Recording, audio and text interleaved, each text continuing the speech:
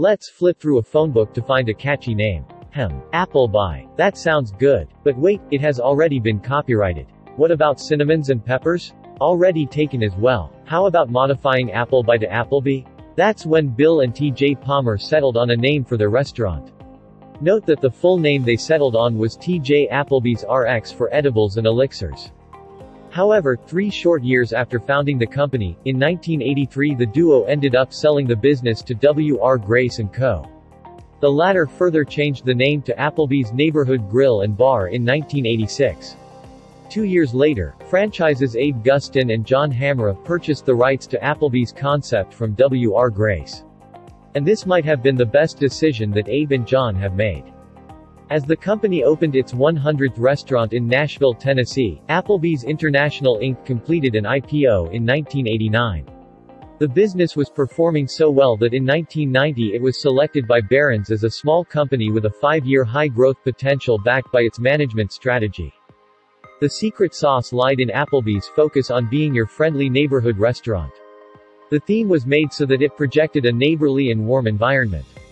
Menu covers would read, "Welcome to the neighborhood." The crux of the strategy was to attract and retain local customers.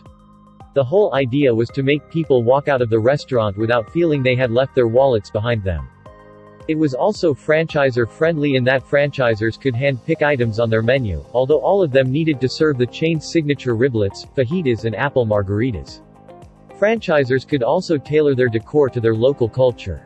Needless to say, in the 1990s the chain continued to grow at more than 100 restaurants annually.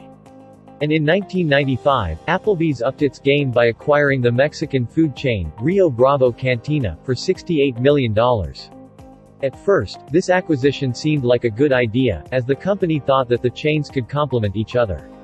Although they were the first casual dining chain to open 1,000 locations that helped revenue grow to $2.35 billion by 1999, Applebee's eventually sold Rio Bravo to Chevy's for $58 million, as it was not meeting expectations. But that did not impact their growth plans. In the early 2000s, Applebee's decided to take the chain on the international scene by opening restaurants in Latin America and the Middle East. And in order to attract local customers, Applebee's made tweaks to menus and designs to fit the local culture. For instance, they serve beef ribs instead of pork in the Middle East. Over time, more and more customers became conscious about their health and decided to include more healthy meals as part of their diet. Seeing the rise of this trend, Applebee's made a commitment to improve their healthy offerings by partnering with Weight Watchers in 2004. That might have been the first time a food chain included a weight loss program in its menu. Applebee's was on an okay growth trajectory in 2007 when it was acquired for $2.1 billion by IHOP Corp., which rebranded to Dine Brands. The new management wanted to focus on driving operational improvements aimed at re-energizing Applebee's system performance. The changes were expected to result in increasing cash flow over time, which would be used to initially reduce debt incurred in connection with the acquisition. The chain unveiled a revitalization concept in 2010 that called for remodeling interiors and exteriors, service improvements and new food and drink selections. However, the plan only worked until 2015.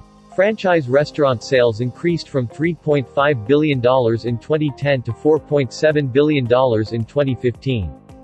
At the turn of 2015, the company was having trouble attracting millennials, which had by then formed a larger part of the target market.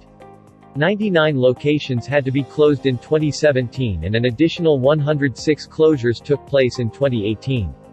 Millennials were attracted toward fast casual chains such as Chipotle instead of casual dining places. Moreover, meal delivery kits such as Blue Apron were gaining traction, as millennials gravitated to cooking healthy meals at home as well. In 2017, the parent company hired a new CEO, who was tasked with bringing fresh ideas to revitalize the fading brand. And this is when Applebee's introduced the Dollarita, their $1 margarita on their menu. While this was an innovative approach, the Dollarita essentially backfired. The company failed to attract millennials and also confused their core customers. Revenues dipped from the high of $4.7 billion to $4 billion in 2019. Nowadays, Applebee's has around 1,700 restaurants worldwide, down from around 2,000 a few years back.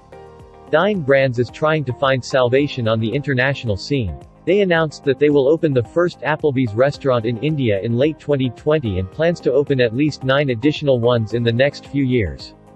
With the various hurdles the company has had to jump over in the past few years, what are your thoughts about Applebee's? Have you ever eaten at one of their restaurants? What could they be doing better? Please let us know.